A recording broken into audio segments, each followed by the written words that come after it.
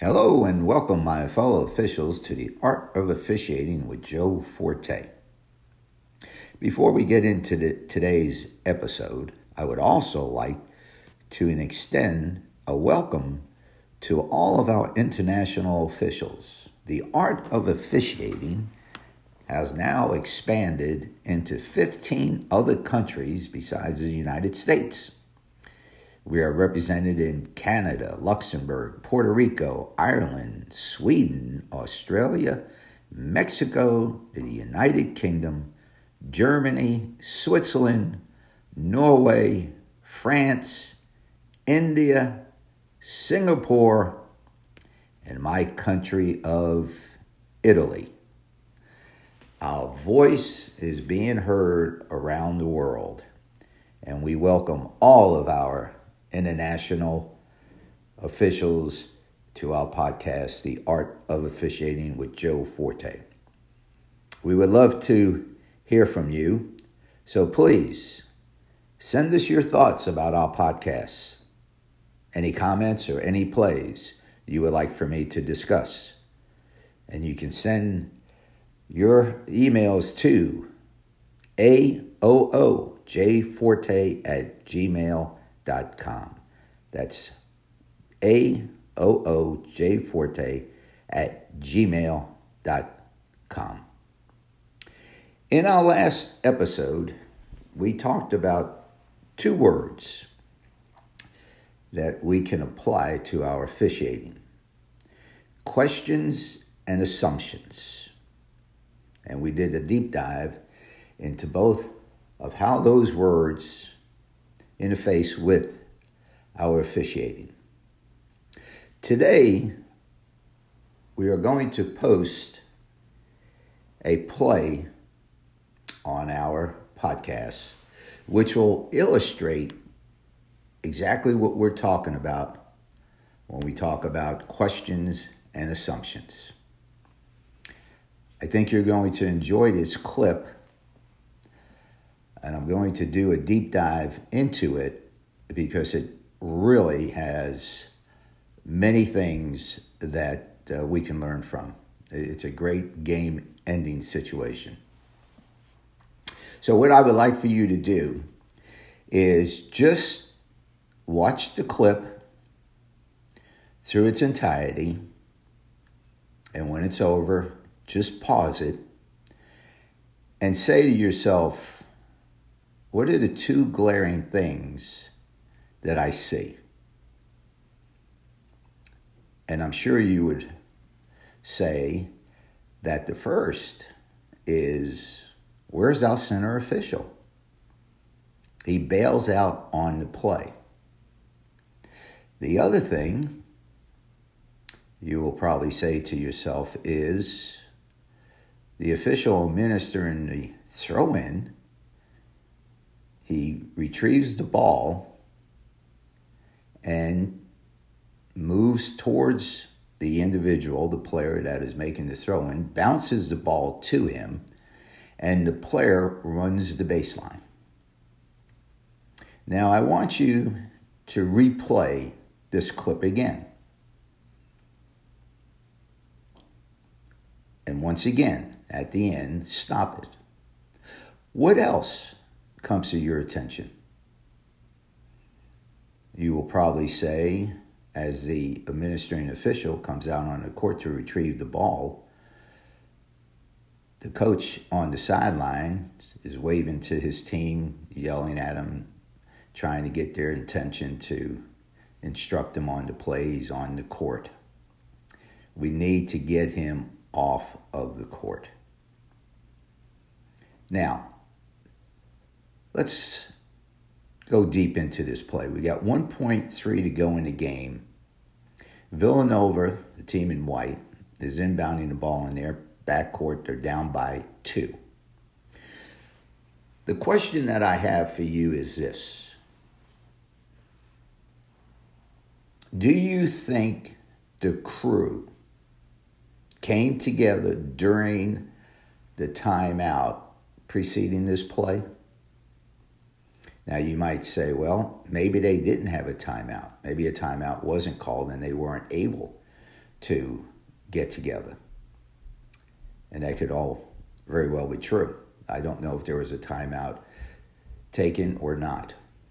However, with the score at 64-62, and we're in the last few minutes of a ball game, a team is going to call a timeout at some point from 5 minutes or so down to the game-ending plays. At which time, the crew chief will get together with his crew and discuss game-ending situations. So let's just say that there was a timeout called prior to this play. With 1.3 to go in the game and the ball being inbounded in the back court, Villanova really doesn't have too many options, do they? They can either throw a long pass at midcourt, catch, dribble, shoot, or they can set a screen in the backcourt as they did to try to get a quick throw-in, dribble up the court with a shot. I mean, those are the only two things basically that they can do, right? So when you come together with game-ending situations, the crew chief will take control, and the things that he will talk about would be, where is the ball going to be put in play? In this situation, it was probably after a made basket, so the offensive player can run the baseline.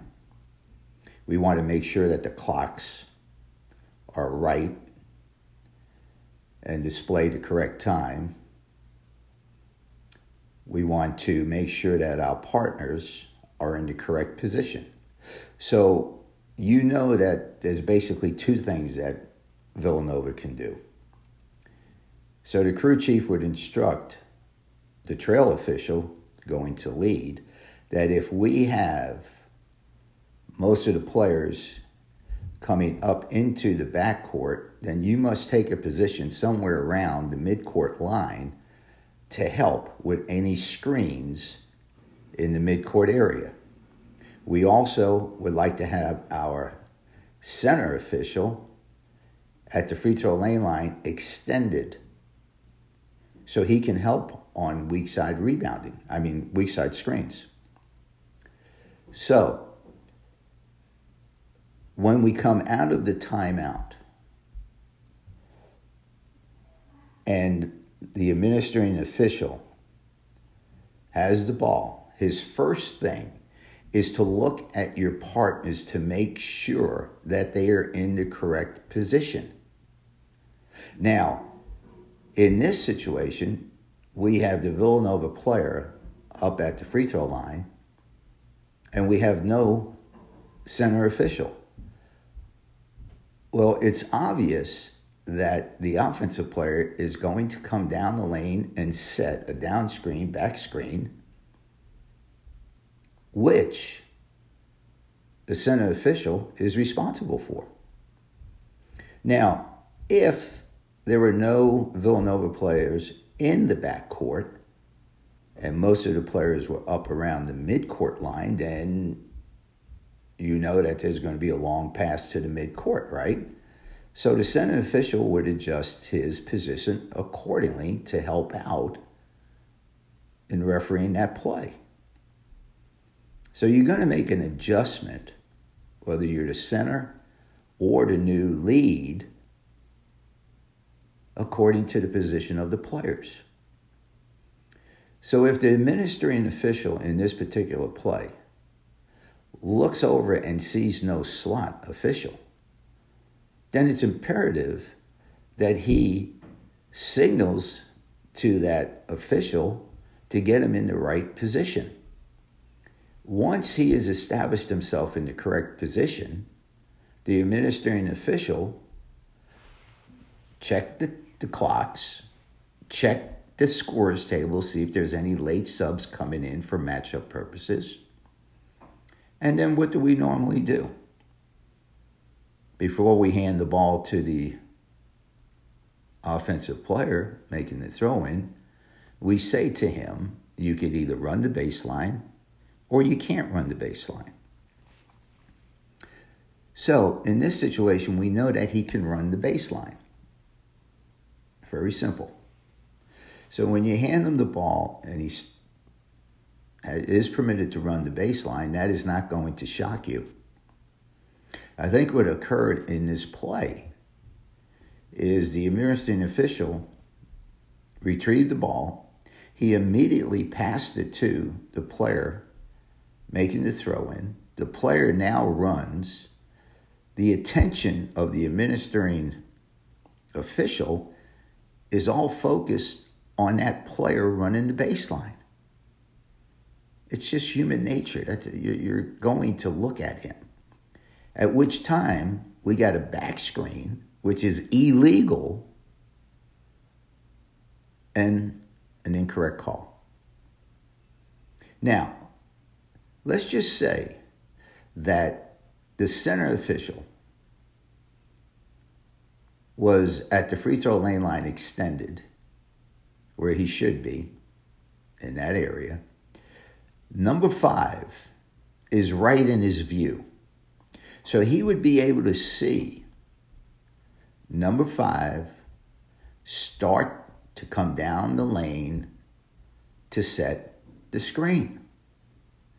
He sees the play from the beginning, the start of it, as it starts to develop, and the end of the play. Then he can come up with the correct call.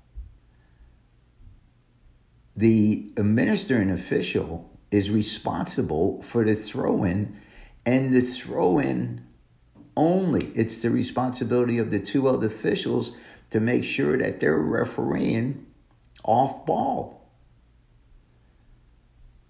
So even in the event that you had a double whistle on this play, which you shouldn't, but let's say you did, then the lead already knows that he is going to yield to the center official because it's on his side and it's his play. So what we do is we're in the last 1.3 of the game. Both teams, it appears that they're in the penalty, which is another thing that you would talk about in your game-ending conference. You also talk about, timeouts being in the bonus and what can happen. So if we did our job, then we would get the correct coverage on the play. It's that simple. And even if there wasn't a timeout, before you ever put the ball in play with game-ending situations, you always check to see where your partners are, subs, and the clocks. Always, before you put the ball in play. So what we have here is an assumption. We assume that our officials are in the correct position without any foresight to look to see if they were in the right position. So we put the ball in play. We get surprised by the offensive player running the baseline. Now we have a collision, and now we make a call. It's an illegal screen. It doesn't give them time. It doesn't give them time and distance, okay? But the thing about this play is we lacked the preparation and we went to assumptions and we didn't follow our fundamentals. As you have heard me say many, many times, if you know your roles and if you know your coverage, your fundamentals of coverage, you're on your way to success. Why the slot official / center official moves from his position, I have no idea. You cannot leave the lead official or the administrating official which is the trail going to new lead. You can't leave them alone when you have a player coming down the lane to set a screen. So when you look at this play, there's so much that we can learn from this play. And I don't like to be critical, but there are times when, as referees, you have to be more professional. You have to be more diligent to what you're doing. This is a game-ending situation. And it's a desperate situation for Villanova because they only have 1.3 and they got to go to length of the court to score. And when you have desperate situations, crazy things happen because they're fighting time.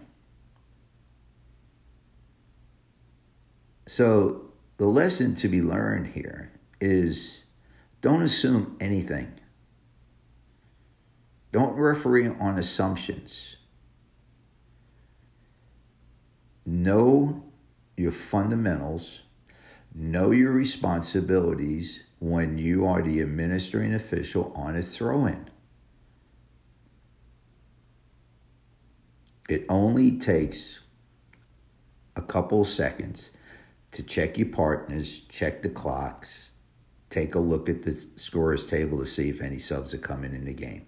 If we would have done this, if the administrating official, once he retrieved the ball, prior to him giving it to the offensive player responsible for the throw-in, if he would have checked those three areas, we would have been more successful in this play. So when you get to the last, could be 6 minutes, but usually around 5 minutes or so, and the game is close, and we have teams calling timeouts, it is imperative that the crew chief get together. Don't assume anything. Even if you're working with your two best friends, don't assume anything, because that's what we do in college officiating. We assume too much because we're working with our friends. You have a job to do. Get together, talk about what can happen in this sequence, and be alert. Expect the unexpected. I hope you enjoyed this play and the deep dive that we have able to do with it. It was a really great play, and it's a great play to learn from. And that's what it's all about, okay? So we don't continue to make these mistakes. Once again, I thank all of you for your loyal support. It is great that we are now into 15 other countries besides the United States. Our voice is being heard globally, and that is great. Now, continue to send your emails into me. Give us some play situations, things that you would like for us to talk about, because we are here for one simple reason, and that is to make you the very best referee that we can. And all the knowledge that we can give you, we certainly will extend your way, because that is our mission here at the Art of Officiating. Until then, and our next podcast, may all your calls be the correct ones. Be safe out there, especially with all this virus going around. And enjoy the game. Enjoy your partners. And referee to your fullest with each and every game. Thank you, and good day.